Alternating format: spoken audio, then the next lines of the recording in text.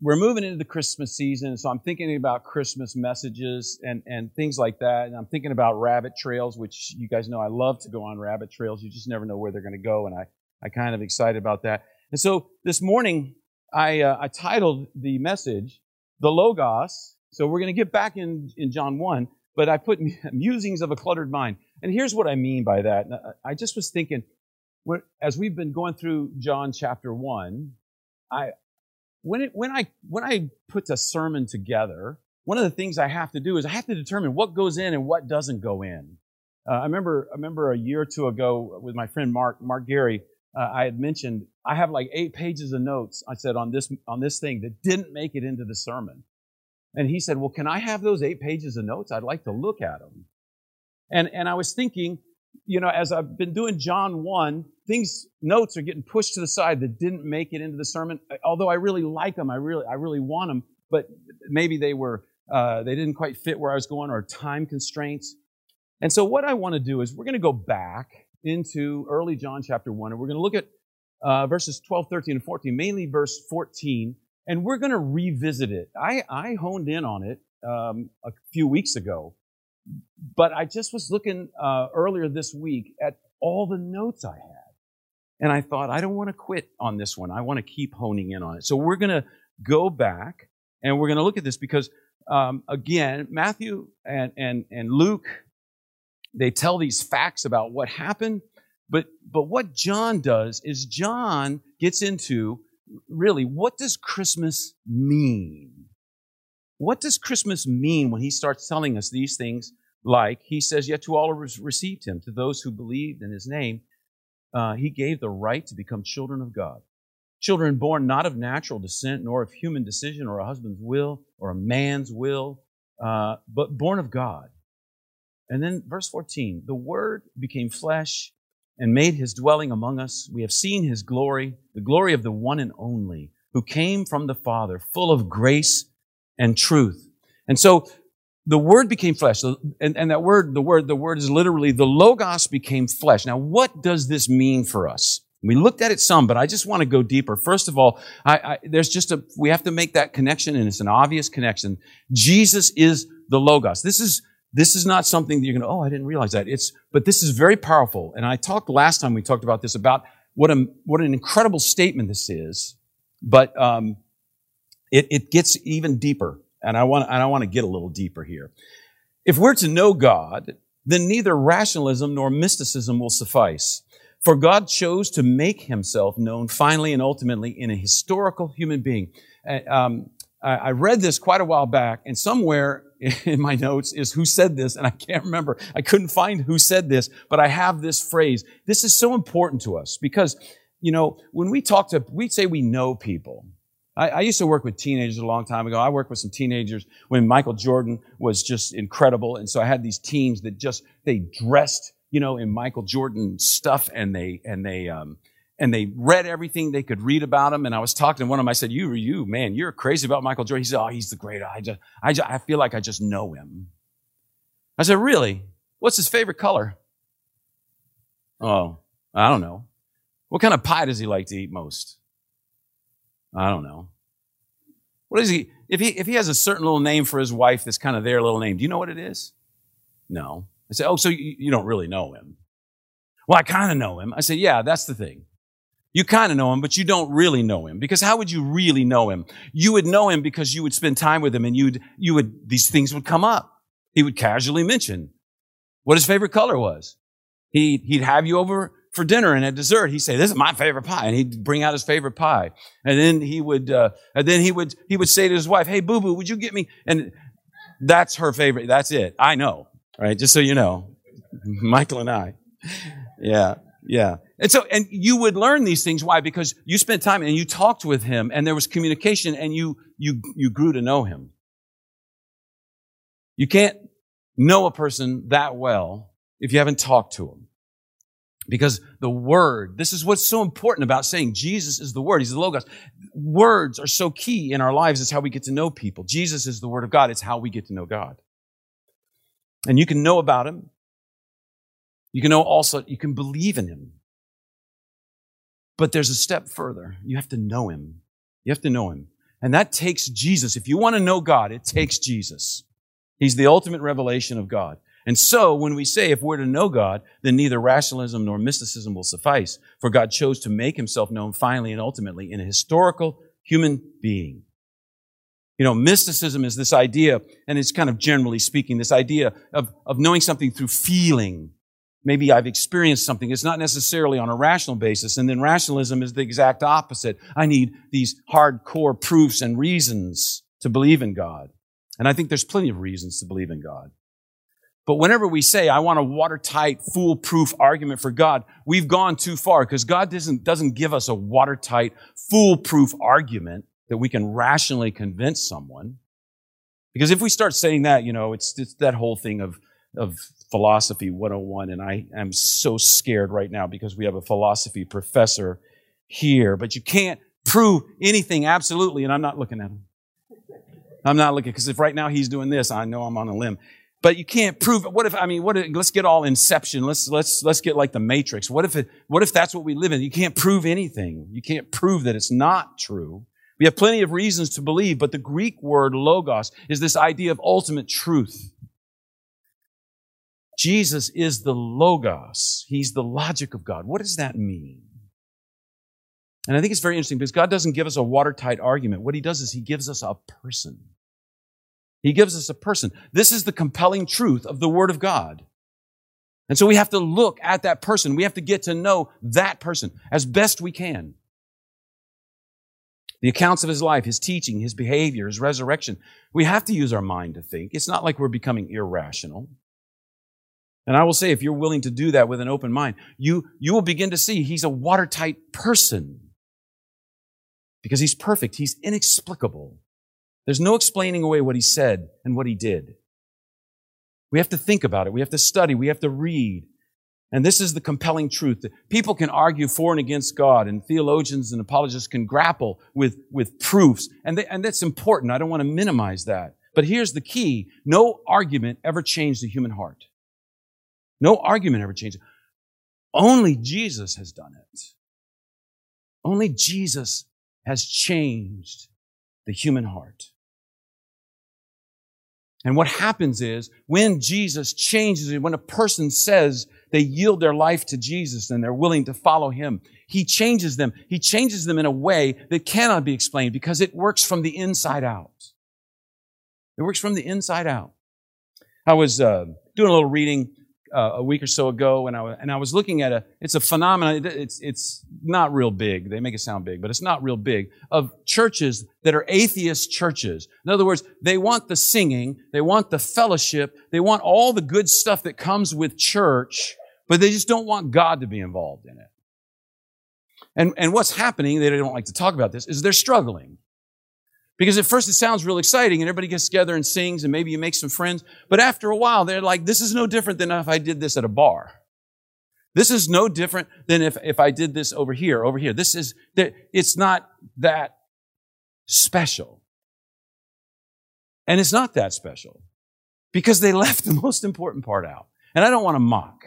I need to be careful about it. I don't want to mock, but they left the most important part out. The God that changes lives from the inside out. That's why we're here. Fellowship is nice. New friends is nice. Doing things for each other. Giving blood. Giving presents to kids. That's all good stuff. But if you remove God from the equation, all of that stuff becomes worthless. You can't change a person's life. You can make them thankful. You can make them happy for a while, maybe. Sense of feeling like I did something good. And those aren't wrong, but those aren't life-changing. They're not life-changing. And God is in the business of changing lives. I remember one of my favorite quotes from Lord of the Rings, and I have to get Lord of the Rings in there every once in a while just to keep everyone here educated and at a certain level. And one time, Gandalf is talking to Frodo, and he says, it's a dangerous business, Frodo, going out your door. You step onto the road, and if you don't keep your feet, there's no knowing where you might be swept off to. And I thought about this idea of becoming a follower of Jesus Christ. Only Jesus can change my heart. Only Jesus can change your heart. And if you allow him, there is no telling where you may go. And this is an awesome thing and a scary thing at the very same time. I am a lot of times very curious, and I like to do things. Sometimes I just get curious about weird things. One time, my oldest son, he was very small, and I was heading out Smithfield and then further on, looking at a place where I was going to speak to some people and do a seminar. And I wanted to see it first and kind of get a feel for it. And so I took my son with me, and so we were driving back, and I had noticed before there was this dirt road, and the trees were real tall on either side, and it just looked like it went a long ways. And I slowed down. I said, Derek, you see that dirt road? And he was like looking up from his, yeah. And I said, I wonder what's down that road. And he's like, I don't know, I said, well, let's go. And then, he's our oldest, so he's kind of and he's like, are we allowed? Are we allowed to go? I said, well, I don't see any keep out signs. Let's go down the dirt road. Dad? It's just a little weird. And so I said, let's go. And so we started driving down this road, and you come, there would be a house. It was just a road. That's all it really was. But it was kind of cool. We had a big field with cows, and we stopped, and we got out and looked at the cows, and we yelled moo at them and everything. And then we got back in. I told my son, if you yell moo, they'll come, because that's what cows say when they want to talk to each other. And so I just had the fun of watching him scream moo at the top of his lungs. And so then we drove a little further, and there were some cool houses. Then we drove a little ways, and there was a house that was obviously abandoned. Part of the roof was caved in. I said, Derek, look at that house. He's like, yeah, it's going to fall down. And I said, yeah, let's go up and look at it. And he's like, Dad, are we allowed? I'm like, dude, this is not the right question to ask. And so we got out of the car, and we walked up this old house, and got on the porch and kind of looked in the window. And I was just hoping there'd be furniture still or something, but it was pretty much empty. And I said, what do you think? What kind of people live there?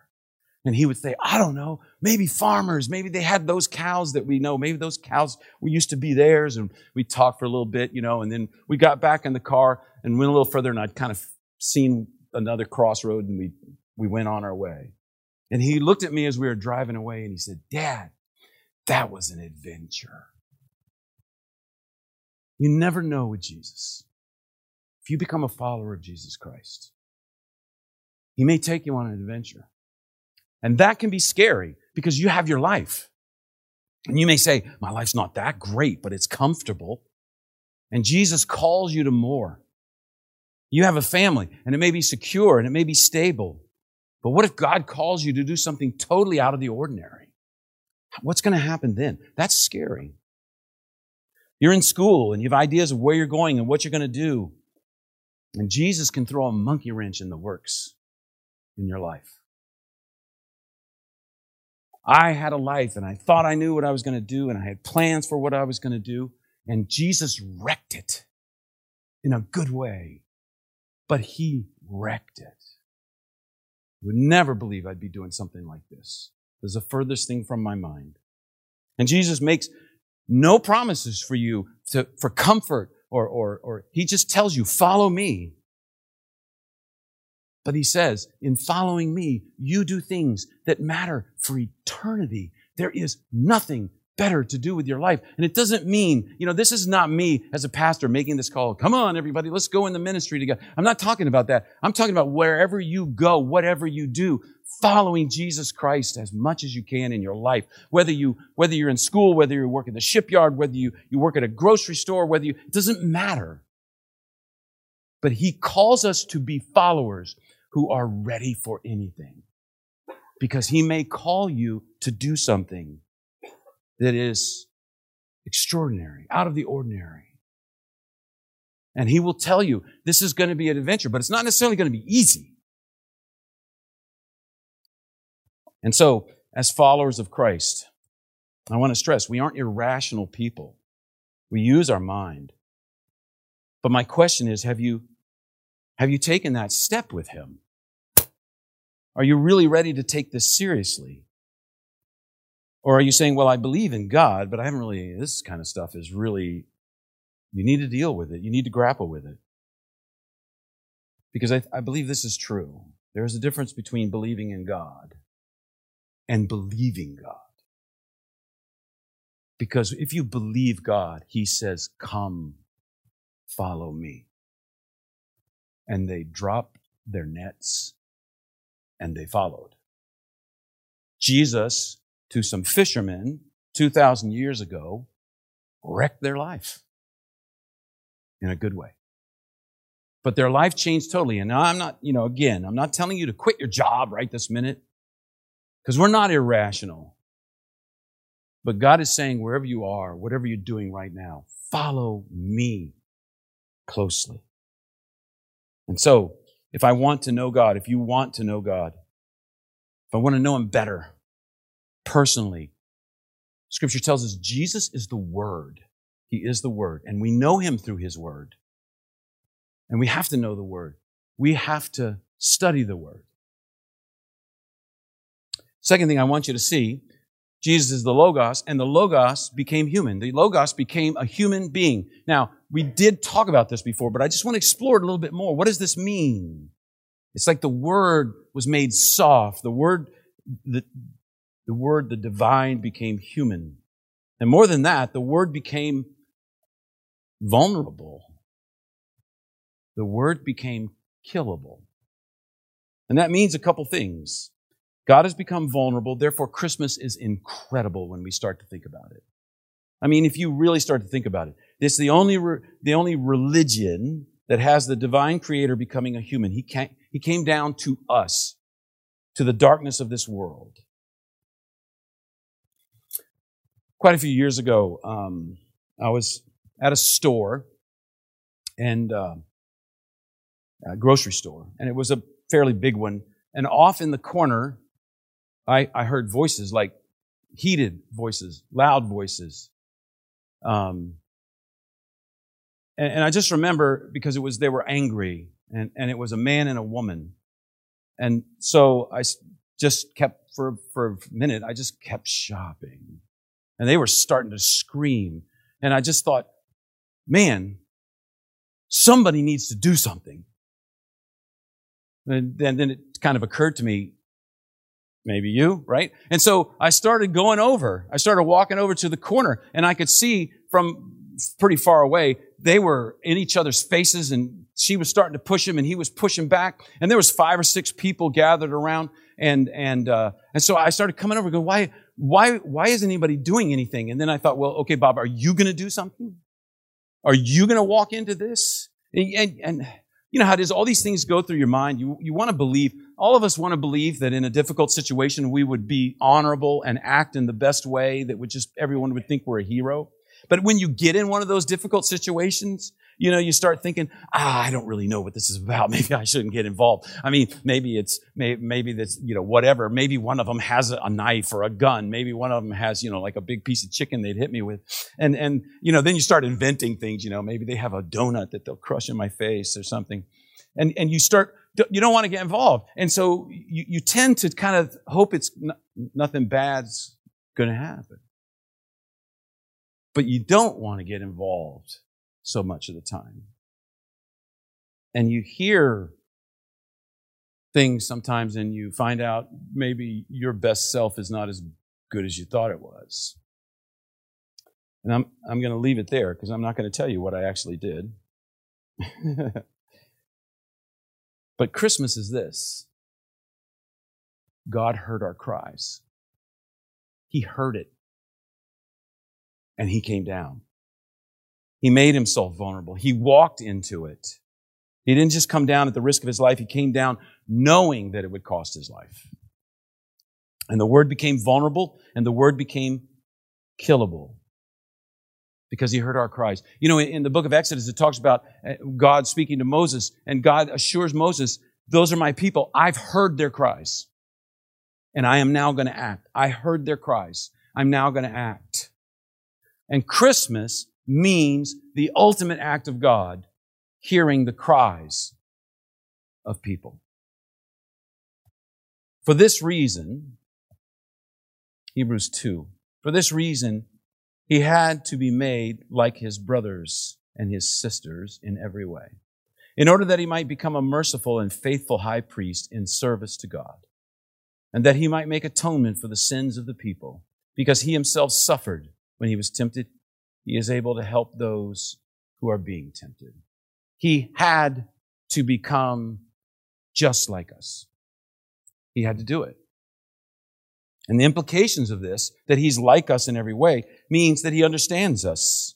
He's been where you've been. He knows your pain.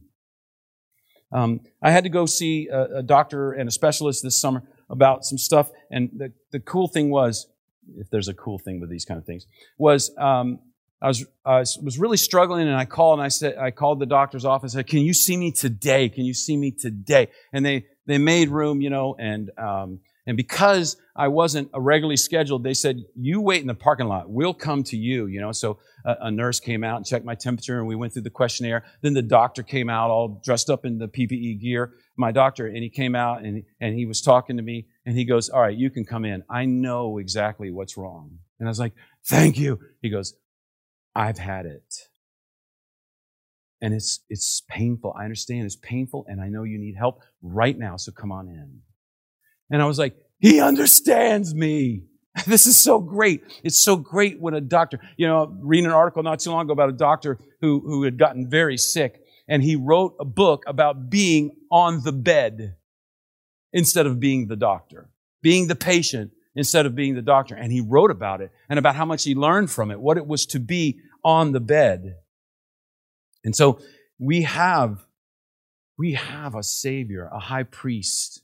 We have a God who knows how it feels. You ever go to see a doctor and think, I don't know if he really understands how I feel. I don't know if he really gets what this is like. We have a God who knows how it feels. And I'm not knocking doctors. Teachers need to remember what it's like to be a student. Pastors need to remember what it's like to sit down out there. Parents need to remember what it was like to be a dumb kid, right? We need to remember these things. That helps us. And what is Christmas? We have a God who knows what it's like to be a human being and suffer and struggle and laugh and find joy and see good things and see bad things and experience those things. So what is Christmas? Christmas is saying what no other religion wants to say, no other religion dares to say. The God of the universe came down and got on the bed. The doctor became a patient. The God of the universe came down and he experienced hunger and loneliness, homelessness, grief, rejection, betrayal, torture, injustice. He experienced it all. And what does that mean? It means this. Have you been betrayed? He has too. He knows how it feels. Are you struggling?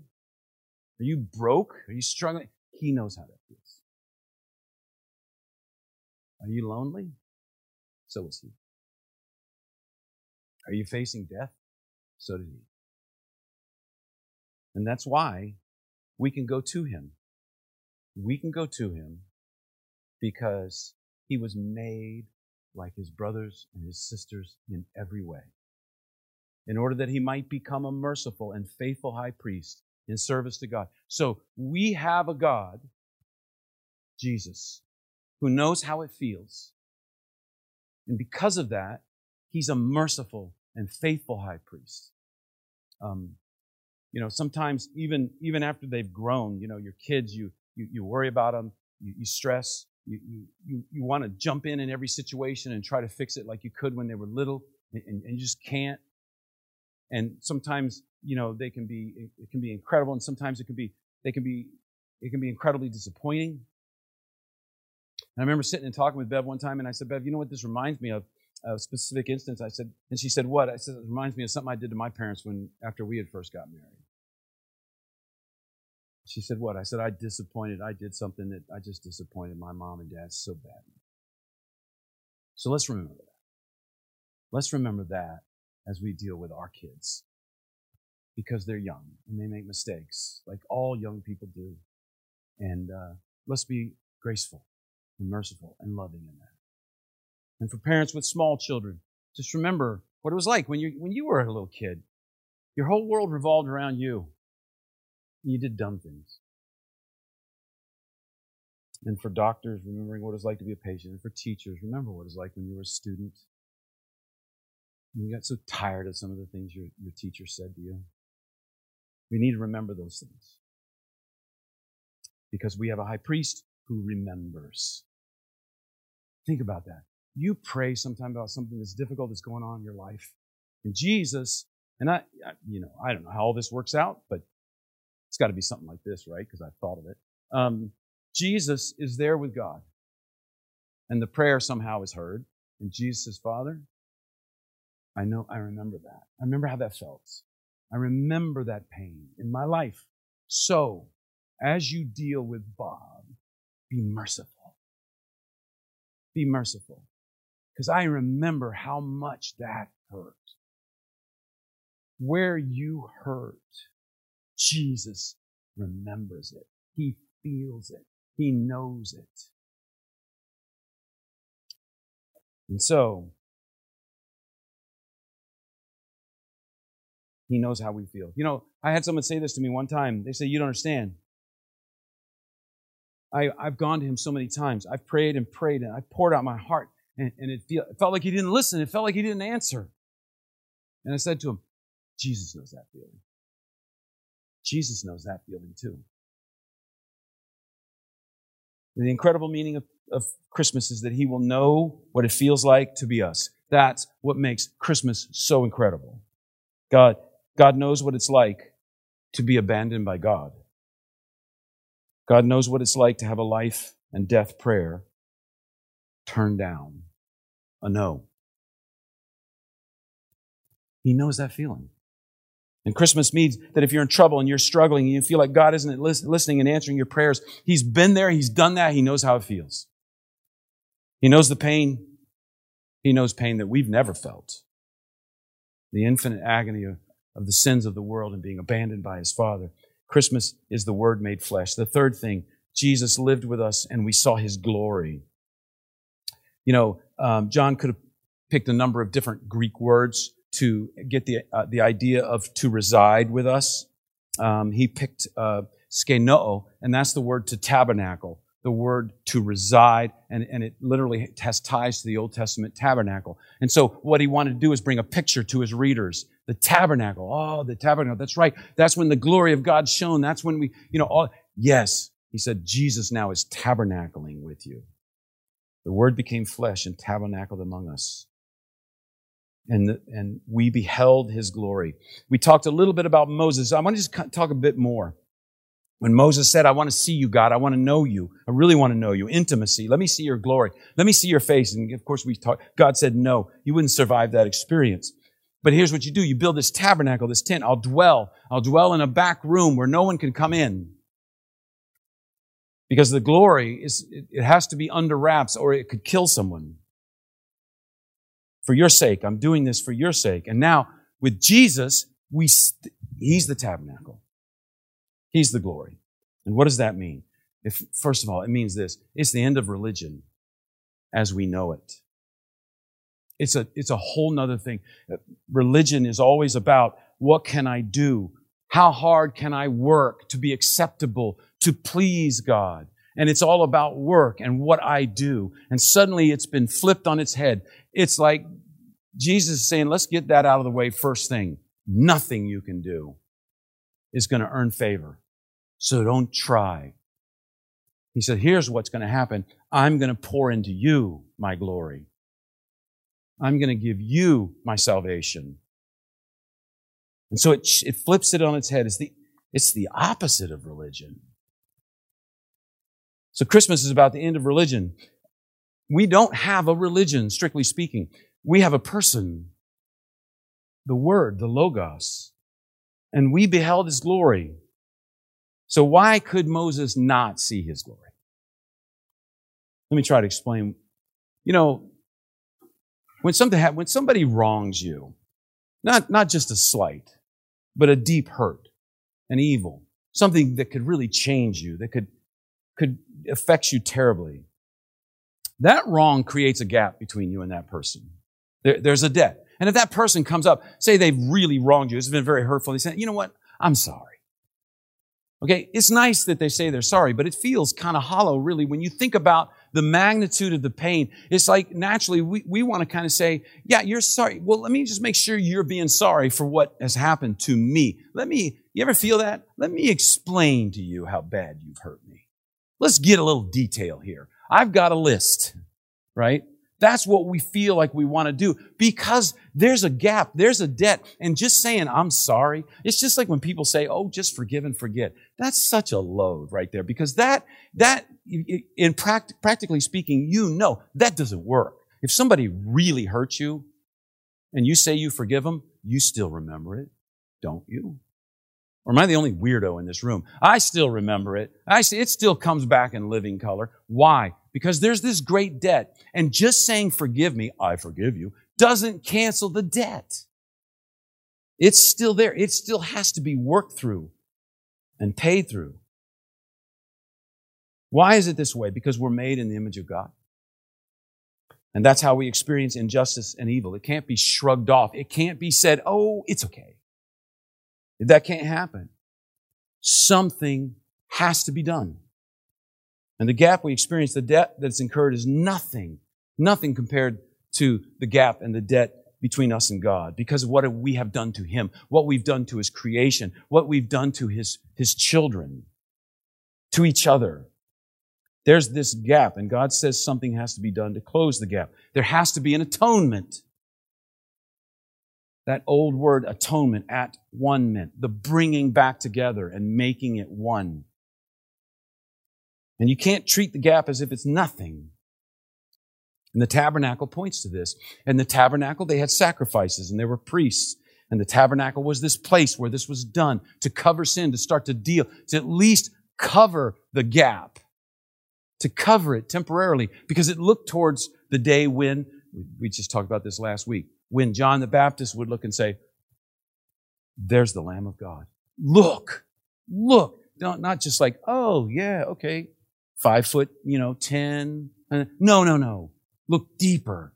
It's the Lamb of God who takes away the sin of the world. So the Old Testament, those tabernacles, they were doing those sacrifices. They all pointed to that. They all looked to the day when the ultimate sacrifice would come.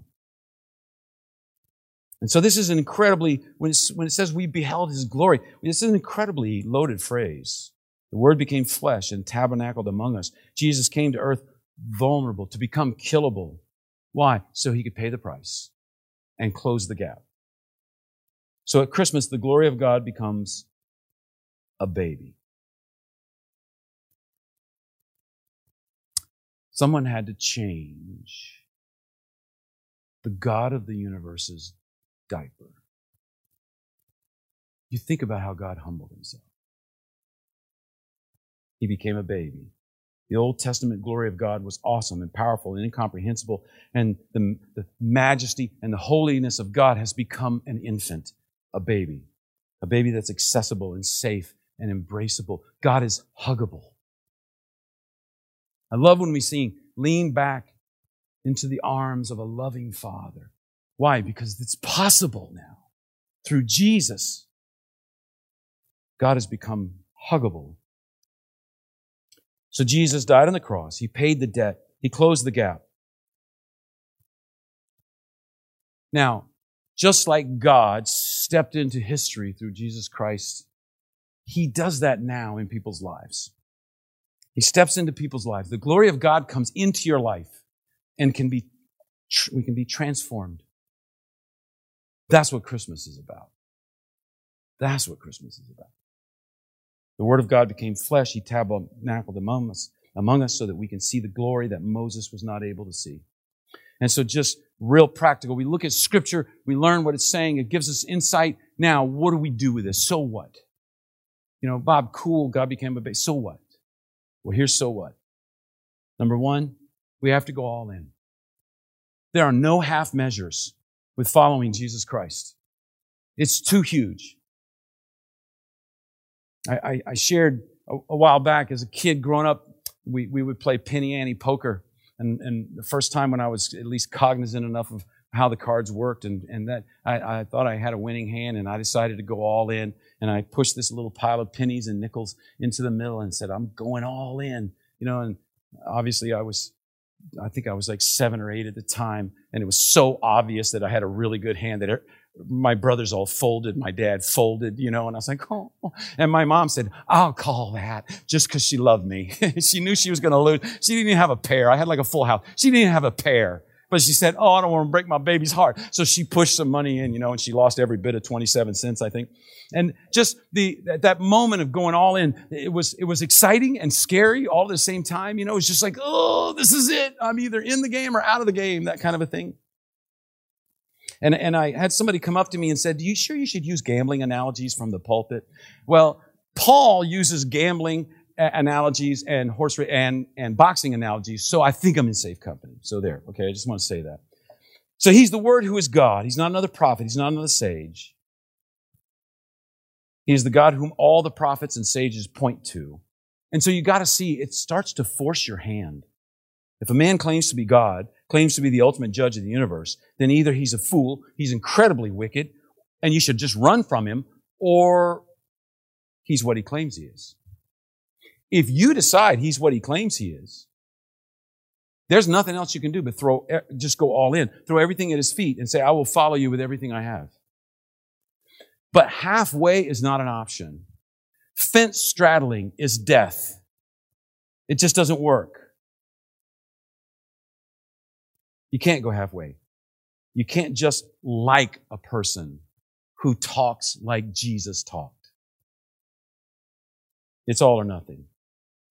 It involves, at first, seeing you're a sinner. You need a Savior. And yielding to Jesus Christ as your Savior based on what He did on the cross. That's where it starts. But for people who have taken that step, for many of us here, probably most of us here at least, would say, oh, I'm a Christian, Bob. I've taken that first step. Well, then there's this constant humbling and yielding to Him. A sense of weeding out the things in our lives that get in the way, that ruin our relationship, that slow us down, that hinder us. Why? Not so that I can be a better servant or I can serve God more and I do more things. No, so that I can be closer to Jesus. That's what's important. So that I can know Him better. The serving, the good deeds, that all just flows out of it. That just comes. The big thing is, if I know Jesus. The other day I was thinking, oh, God, I want to serve you better. I want to serve you better. And it hit me. I'm studying this. Yeah, I'm slow on the uptake sometimes. It's like, Bob, read your notes. It hit me. It's, if I want to serve Him better, I need to just know Him better. Love Him more. Let Him love me more. Understand what He's done for me. Think about it. Work through it. The other stuff flows from that. You can't stop it from flowing as you begin to yield to Him. So, practical conclusions. We have to go all in. Second practical conclusion is, and I've already discussed this some, He knows how we feel. That's so incredible. He felt the same thing. He can sympathize with your struggles because He had the same struggles. He is eager to shower His grace on people. He's full. The Word of God says He's full of grace and truth. Now, that's truth not used as a weapon, right? We all got to be careful about that. I mean, how many times have we heard somebody say something terrible to another person and go, it's just the truth? Yeah, but that's truth as a weapon. That's not truth because you love the truth. That's truth as a weapon. That's truth that harms. It says Jesus is full of grace and truth. What is that? Truth that is spoken gracefully. Words, Paul tells us, words that help in the moment. Words that build in the moment. And so He's full of that. He's worthy of our trust, and He's full of that because He knows how it is. He knows how it feels to be like us. Final thing, the impossible becomes possible. What do I mean by that? I was thinking a while ago, because it recurred in my mind again, about talking about Don Quixote, but that line, to simply see the world as it is and to not think there's something more, something better, is to be insane. What is that? It's the idea. This is what we're told, right? We live in the real world. Here's the real world. This is where we live. And then there's the ideal. This is where things are perfect, and you hear that all the time. people will say, right? In a perfect world, in an ideal world, there would be no war. In a perfect world, there would be, adults wouldn't harm children. In a perfect world, people wouldn't take advantage of other people financially. People wouldn't cheat people. People wouldn't, whatever it is. In a perfect world. Well, what is this perfect world? This is where God is. And there's this huge, call it what it is, this huge piece of concrete between the real world where we live and the perfect world. And we can't get up to it. We admit it all. We see it all the time. It's pretty obvious. But God broke through. And in the play Man of La Mancha, you have a man, Don Quixote, who decided to live in the real world. And everyone said, "You're insane. You're insane." And he said, those who decide to just live in the real world and not the ideal world, they're insane. That's crazy. And if you believe in Christmas, if you do, then you don't have to choose between the real world and the ideal world, because the ideal world and the real world, because the ideal world broke through into the real world. Jesus came in the flesh. Because Christmas is the Word made flesh. That means the ideal smashed through and became real. And when you become a follower of Jesus Christ, a Christian, the ideal comes into your life. It doesn't matter how you feel about your life. You may feel your life is worthless. You may feel your life has been a huge waste of time. You may feel that you've done nothing that accomplished anything good in your life. You just hate what you are. And God says, I can change that. In an instant, He comes in your life, and Don Quixote found this woman who was a nothing, a nobody. She admitted it. She told everybody it was true. She yelled it at him, and he treated her like royalty. He treated her like a queen. He treated her like she was in the ideal world. And God says, all the great stories point to the story. Jesus Christ came and He says, I'm going to treat you like you're special. You're not worthless. You're not what you may think you are. You're not what in your deepest heart of hearts you know is true about you. You know, I'm a terrible person. And Jesus says, I'll change that. I will give you my glory. I will change you into my likeness. And so Christmas, man, anything can happen. That's what it means. The door is wide open for anyone now who would follow God. And Christmas, I was just thinking about that. Christmas means everybody's welcome. Nobody's perfect. And anything is possible when God's in it. Something we've said here for 17 years. Everybody's welcome. Nobody's perfect. Anything is possible when God's involved. And Christmas means this more than ever. And I want to encourage you, in the next few weeks, we're going to take this idea and we're going to develop it in the sense of we sang, come, let us adore Him. Adoration, worship of God, and how that plays out in the Christmas story and how we can learn from it. I'm really excited about the next 3 weeks, the things that we're going to be talking about on one of my extended rabbit trails. But it's Christmas. That's not a rabbit trail. Christmas is not a rabbit trail. If you think it is, go to your mountain, Grinch. So we're going to do that. I encourage you to be thinking as we lead up to that. Thinking about what we've just said. We have to go all in. He knows how we feel. And the impossible becomes possible now through Jesus Christ. That can be scary and exciting at the same time. Jesus is saying, join me on this adventure. You will do things that will change eternity. What else is more important than that? What else is worth my life compared to that? Nothing. Nothing. Let's pray. Father, we thank you for this time. We thank you for your word. We thank you for your Son, Jesus, what He's done and what He is doing now. And Father, we thank you that you've given us this mission to rescue the perishing. You've heard the cries, and God, you want us to hear the cries also. And Lord, as we follow you, we get to join this grand adventure that you have for your children to impact and change the world. Thank you, Lord, that you use us. And as we leave this place, help us to have new eyes to see people the way you see people, and not to judge or just look down on people in any way. We thank you for Jesus and what Christmas means. For it's in His name we pray. Amen. Thanks for coming. Thanks for joining us online.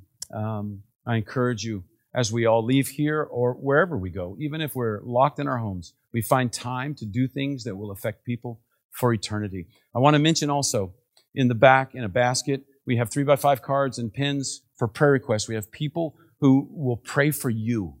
You don't even have to sign your name if you don't want to, but you can just write something, fold it over, lay it in. It will only go to our prayer people, and it will be kept only among people who pray, not with anyone else. We'd encourage you to do that if there's something you would like people to pray for. Thanks for coming. God bless you, and you are dismissed.